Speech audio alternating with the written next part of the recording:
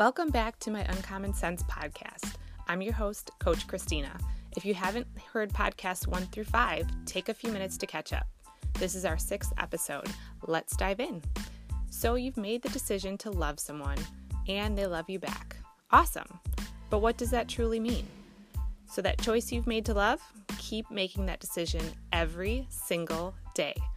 Continue putting the person's needs and wants above your own. And this is key, not only because you're looking for reciprocity, although oftentimes reciprocity is a side effect. For instance, this morning, I woke up and made my husband coffee and lunch before 4:30 a.m. Did I feel like it? Nope. But he did appreciate it. And I'm sure he didn't feel like walking the dog or taking out the garbage before leaving, but he did. And guess what? I appreciated that too. When you light a fire, it continues to burn, but not without oxygen. You can't simply light it once and expect it to burn forever. It needs the right conditions when you light it. It also needs the right conditions for the entire time it's burning. With the wrong conditions, a fire is out in a second, even if it had been burning for many days prior. Too big of a gust of wind and the fire is quickly snuffed out.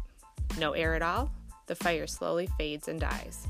A consistent flow of oxygen keeps the fire burning. Not only will a fire with consistently correct conditions continue to burn, it will grow hotter, it will grow stronger, it will spread. It becomes unstoppable. Now that is the type of love you want, isn't it? If it is, in short, be consistent. Keep deciding to love. When you're tired, show love. When you're not in the best mood, show love. When you're busy, show love. When you yourself are in need of love, show love. I hope you enjoyed today's 2-minute takeaways on Uncommon Sense on Relationships podcast. Until next time.